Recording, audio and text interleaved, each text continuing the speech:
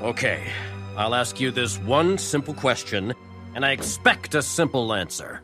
Are you an alien? Nope. Good enough for me.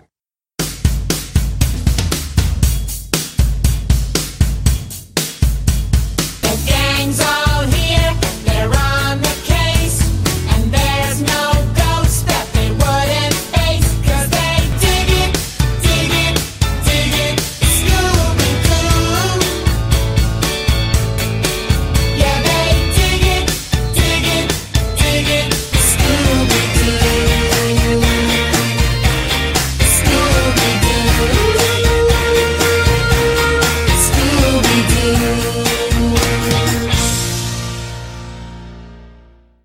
Hey Scooby fans, and welcome to the first installment of a podcast named Scooby-Doo Extras.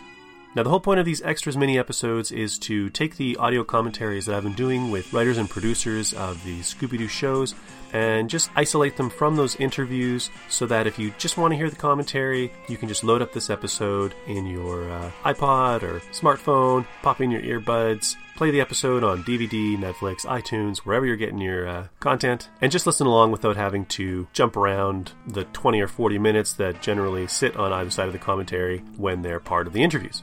Come on, gang. Let's check it out. I was really happy with how this commentary turned out. Tom did a really great job of just filling the time. He never seemed to have a lack of things to talk about, and he covers the process of writing the episode, where some of the ideas came from, and just some good observations, and I think you will enjoy it. I had a great time recording it, and I think you'll have a great time listening to it. So, if you're ready, you can pause the podcast while you get your episode set up, wherever you're watching it, Netflix, iTunes, if you've got the DVDs at home. And once you've paused it, set it up so that you've got your episode at timer count of 0000 and hold her on pause. I'll wait for you. We'll start up again when you come back. So if you've got the episode all set up, we just need to do a quick countdown here. I'll count down from 3. I'll call play. Hit play on the episode and everything should be synced up and you should be good to go. So, if you're ready to check out Tom Konkle's audio commentary for Area 51 Adjacent from Season 1 Be Cool Scooby-Doo, in 3, 2, 1, play. Oh, we're moving. So, yeah, with this scene, it really is about how we're experiencing life through technology. And I was just very amused with the idea of the character of Tyson trying to get everyone to take this picture and moving people around with it. Meanwhile, this cosmic event is about to happen. And we had a great joke with, we're always obsessed with names and moving people around ridiculously. But you can see behind him this thing is happening, but he's busy looking at himself in the phone. And then he's like, hey, did anybody get that? Wait, let me check. They're all checking on their phones. As it goes over, they're trying to experience it one level away, which is exactly level, Area 51 to Area 53. It's one level away from where you are. So then they're all holding their phones up and experiencing it. And to me, that's just wonderfully silly. And then we have the reveal of the alien here for the first time, which you have in the Scooby thing. And he approaches them and they're like, oh my God, reality! And then it takes them right out into the credit sequence. And I just thought that was a wonderful way to begin an episode where even something horrific, frightening, or cosmic is experienced through this mundane, your phone. Or did anyone get a picture of that? I didn't quite see that. The Earth just ended? Anyone get a little video of that? So it just made me laugh.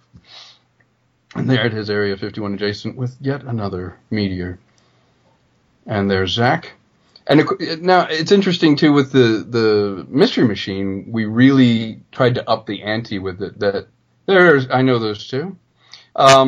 There's as a plot device, there's a lot you can do with it. And there's James, who's really did a great job directing this. Here is the classic sort of setup. You're moving, you're doing whatever, and you want to pay it off, but by the same token, you don't want to give away too much of the setup of they're about to run into this guy and see a monster. So they're kind of naysaying, you're hanging around with a bunch of weirdos. And there we are. But they're the weirdos that she hangs around with. So I just love the irony of them discussing basically the entire setup of the episode, and they're already in it without realizing the irony of it. And here we have just this wonderful setup where he's talking about, I saw this thing, and she's like, "Were you sure you saw this?" Like, yeah, pretty much. Which leads to one of my favorite jokes, which is when they run off into the desert after talking to him. We got to do some just broad physical comedy, and it pays off again much later. This episode is very much about people running off insanely into the desert, like, "You're doomed!" And then suddenly they're snakes and chainsaws and all these different things happen. And there's your influence of, old Warner Brother cartoons where they fall the minute they look down, which I thought was a lot of fun.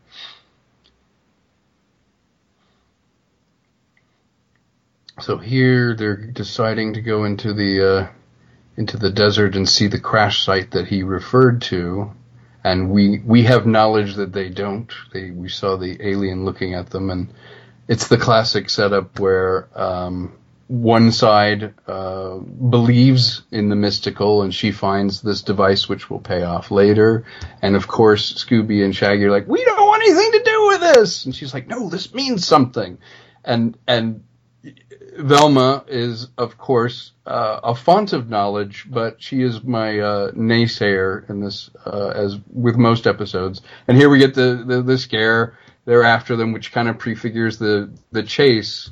One thing I'm really proud of in this thing is in this particular episode, the chase at the end is one of the few that is a very cinematic chase. It actually has, this is the scene that I got John laughing the most about. I had this idea of the light coming up, and I wrote it out mathematically, where it's like, "Okay, I want nobody to stop shining the light at me." And this pretty much made it through exactly the way I had hoped it would, where whenever someone references something or says something in the desert, this bright light comes on and everyone screams. And it's the absurdity. There he goes again. Sorry. The absurdity of the military being so structured, and there's a protocol and the way of doing things just makes me laugh. And the idea that they're carted off now because they are going to take the fall here as the aliens. But the idea that every time he says something, I was like, "I want a light on anything that moves." And then it's like, "Well, you're moving, sir. Stop shining the light on me. I heard a shout." That just makes me laugh. Here we have just the beginnings of what always, I think, works really well in scripts like this, which is an actual layout, physically laying out the timeline of why we should believe this mythology, the Area 51 mythology. And, of course, Velma is the naysayer. There's always a skeptic or a logical explanation for the supernatural. And this show sort of preys on that middle ground between it, because no matter how fantastical the ghost or the creature can be, it still ultimately has to be something that plausibly could be someone in a mask. Someone at the end can be revealed, which is a wonderfully silly idea. It's actually a very Python-esque idea, because you can have an 8-foot-tall creature that goes around and burns things down, and then you whip it off, and it can be an old lady going, "It was me, and I never wanted you to live here." And you're like, "Wait a minute. You were just 8 feet tall a minute ago and glowing." And that just makes me laugh. Now, the actor in me has to say this. The general and the colonel character I had my eye on. As guest stars, I think that's the most proud of the characters that, as far as writing goes, because I had my eye on General Stahl. I wanted to play him. And I was overjoyed to have Mark Hamill do it instead. It's one of those where you're like, you know what? Let's go ahead and have him do that. I think maybe that might be better than me. And he, to his credit, saw that there was a lot of attention lavished on the writing and the absurdity of that character, because the writer wanted to play him. And he did an amazing job, and let's face it, the 10-year-old me was still high-fiving himself to even have him credited in something that I did. And this, of course, another obsession of mine. I love they're going through the different levels. There's all this protocol. There's things that they have to do to get through the facility. And this entire facade, this entire facility, and they're about to meet the general character. This is Mark Hamill's character coming up. I love the protocol that they have to go through, which leads up to the interrogation, which I'm very proud of as well. This also, John Coltonberry, who is the story editor on this, I was the staff writer on this, we would get laughing about, like, M. You mean meddling? No, the other M. What's the other M? What's the other word? Meddling has an M. No, it's not that one. We got obsessed with that, which this is a baby of, because that makes us laugh. There's something about layer upon layer of absurdity in verbal wordplay that I think you can do, particularly in animation, which is vocal performance, and vocal performance is enhanced by this absurd vision, but you can get a lot of expressiveness out of just the voice in doing that, and I think it works really well having that byplay back and forth. There's some episodes of Be Cool Scooby-Doo that I think the verbal wordplay is wonderful. And as you saw previously, the Mystery Machine has some extra little features in it which will pay off later. To me, good comic writing is almost like math in a way. It's an absurd math, but it pays off logically. It should be unexpected but inevitable. So all those little things we saw. Now this interview with each character, a lot of fun to write. It was in the first draft of this that the individual interrogation started going, and we pushed it. We wrote a lot more than what ended up being in here, but we pushed it as best we could because there's something wonderful about asking questions, and she breaks him down, and he's the one who's confessing. He's like, wait a minute, you got me! And the idea that we reveal, Shaggy's name in this offhanded way, and they believe they are aliens because of the odd way they're acting, when if you look at it, it's like the military seems insane in this, and they are. He's like, aha! I got you! What? Aha! And we are obsessed with ahas back and forth as much as we can. And there's the musical thing. You can't really go without saying, John Coltonberry has a musical background. I've played piano my entire life. The music in this is great. He came from Phineas and Ferb, which had great music. So even when they go, ah, to each other, something about the music makes me laugh. This is my favorite interrogation. This survived all the way through, which I love. I love that he has this serious beat, and he goes, nope, that's good enough for me. And that's a very Tom Konkle joke. And then I just wanted to sort of have him pay it off visually, so he had this idea of them just acting childlike and doing it. It's like, to an outside observer, anyone can seem nuts. The stuff that we do as humans, once you put a little frame around it in a cage, it's like, yeah, there's something wrong here. But the frame that we've put around the military and the protocol that they go through to keep Area 51 is just as absurd. And I think when you follow the internal logic and rules, which we have established here of like how the monster works and what's going on, you can really achieve a kind of special magical absurdness.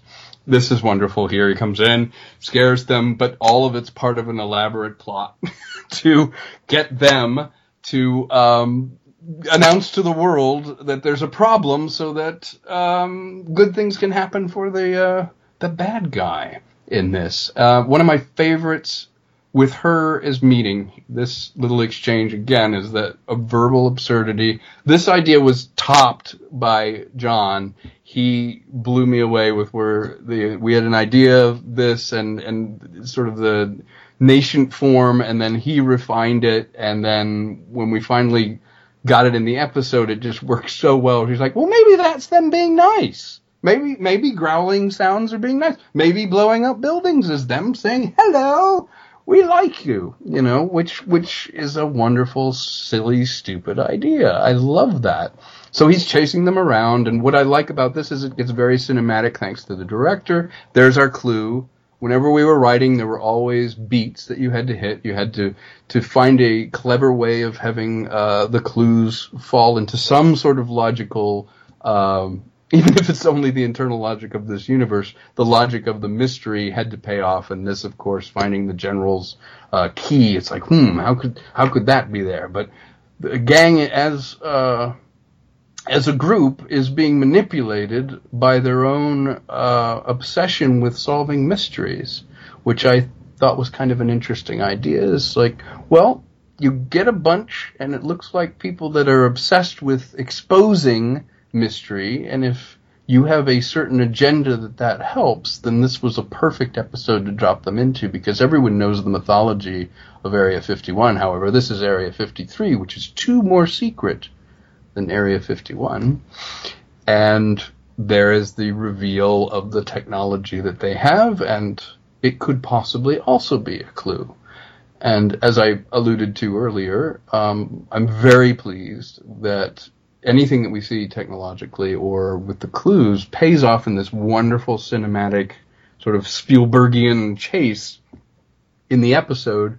And often they would do pop music, during them, which was great. They have a couple of amazing songs in the show that they would do chases to. But in this particular one, it just feels right to have it be this cinematic, kind of Back to the Future, one thing piled on top of another, one thing going wrong. Next scare, go in. There were moments in it, there were beats that you wanted to hit to scare them, to push them to the next narrative thing that needed to happen. And in this case, they need to get back to the Mystery Machine. They need to discover certain things in the lab, like, that's interesting. I didn't know the government was getting money to do this, or they're running out of money to do this, and it needs to happen in this sort of inevitable, casual way. Love this scene.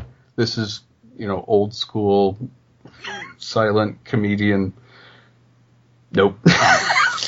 And then that kind of thing I absolutely love, because there's the economy of silence and knowing how long to pause. Awkward pauses make me laugh. Daphne does some wonderful stuff in this episode, not the least of which is her just almost childlike glee at both accepting and denying the absurdity of aliens, and her trying to get this device setting off the chase. And, let's face it, people would be killed outright if this happened. And that's what I love about it, is that it plausibly posits this wonderful chase using the car in a new way, chasing after. Here he's activating it. You see the wheels go in, and we're off to the races with it. And you can be funny verbally and still have this visual dynamic and narrative going as she gets it. Oh, she's got the thing. And when I was writing it, I could see stuff in my head. I saw what happened, and I was like, gosh, how far can you push it that you're still getting information, you're still being funny, but it's kinetic, like you're going somewhere. He's getting closer and closer, you're about to touch it, and then all of a sudden you fall down this thing, and we realize, we're going deeper levels, and they're right behind us. Cut to guy outside. Hello?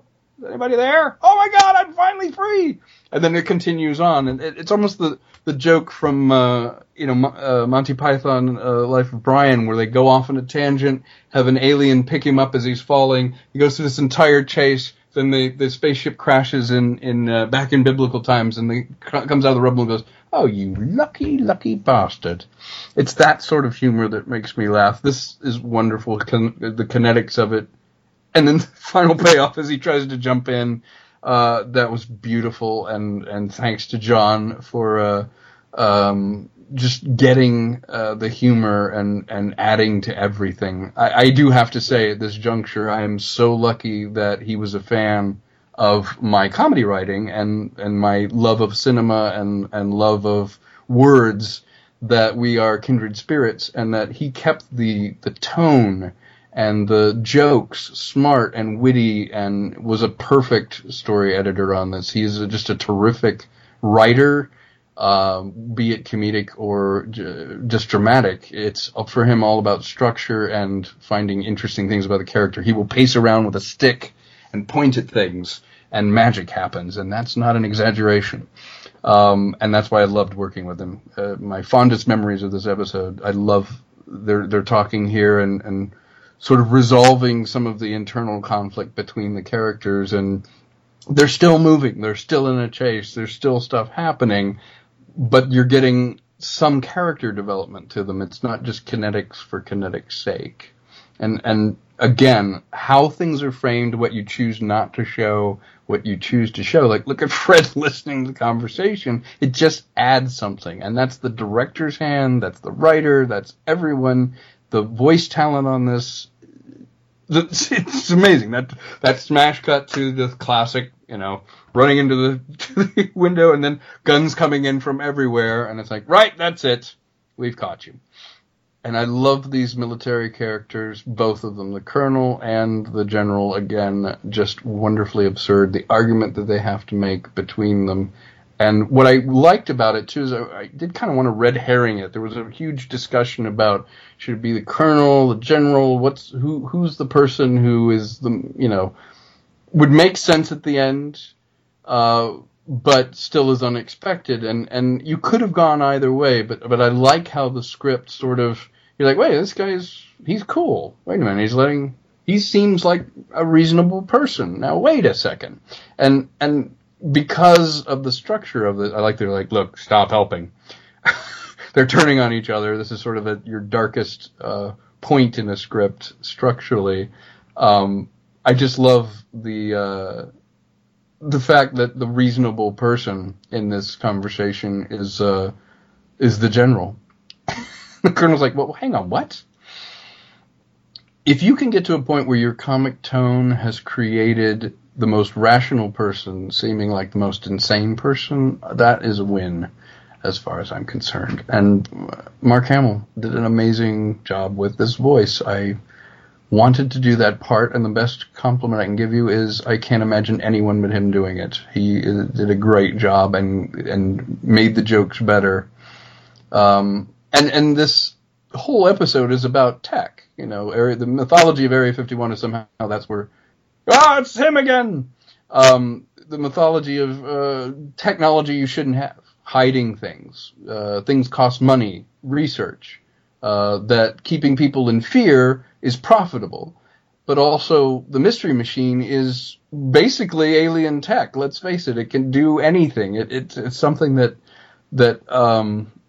is kind of absurd but wonderful, is that, well, you should be looking at the Mystery Machine because, frankly, that seems like it's from another planet. It's got claws in it. It can fly. It can do all these different things. And that's the tech that they're kind of hung on, because they're like, well, they have this Mystery Machine. They must be aliens. This machine can do anything. And I wanted at least the Mystery Machine to have an integral part to the narrative, to solving it, because the Area 51 mythology is all about technology, and that hidden technology or unexpected technology is what Area 51 is all about, is that's what they're hiding. Alien tech, advanced tech, perhaps they reverse engineered things. And so, love these jokes here where it's starting to pay off. The mask removal, it kind of prefigures that. When they finally catch who the person is, you've already kind of seen how that works, and then boop, there he is. And then there's always the sort of wrap-up, which, as I was writing it, I kind of wrote backwards from the script into, well, we saw this device, which could be the remote control that then did it. There's a reasonable expectation that somebody would have seen him in the desert. She says, well, this is him trying to scare us. We saw General Stahl's security thing. He wanted us to go in there. So now it all kind of makes sense that if it got out that there were semi-credible witnesses, we would get funding like crazy. And that's exactly what he wanted, because all his requests for equipment were denied. So it's a somewhat plausible thing, but it's wonderful. Look at his body as the alien. Suddenly he's this, 40-pound creature. And then here's our classic playing with, we started joking about this before even this episode got written, which is meddling. No, what's the other word? What's that word? It starts with an M. Meddling starts with it. No, it's not that. If not for those, oh, come on, help me out. What is it? It starts with an M. And I love that kind of wordplay. So it was such a fun episode, and hopefully unexpected, but at the same time wonderfully absurdist. So I had a terrific time writing that episode. And the rest is mainly visual. And there they are, all the people that do a heck of a lot of work to make this happen. It takes an incredibly long time to make an animated episode, because the sound and the voice are not married to picture until the very end. You have animatics and everything that happens, so it's quite a process. And that's it.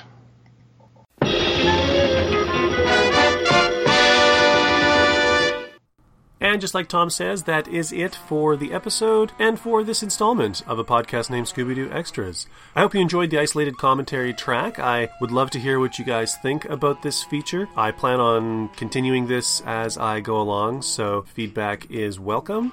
You can contact me on the show's Facebook page at facebook.com/ScoobyDooCast. I'm also on Twitter, also at ScoobyDooCast. You can email me at ScoobyPodcast@gmail.com. I'm also on Instagram as a podcast named Scooby-Doo.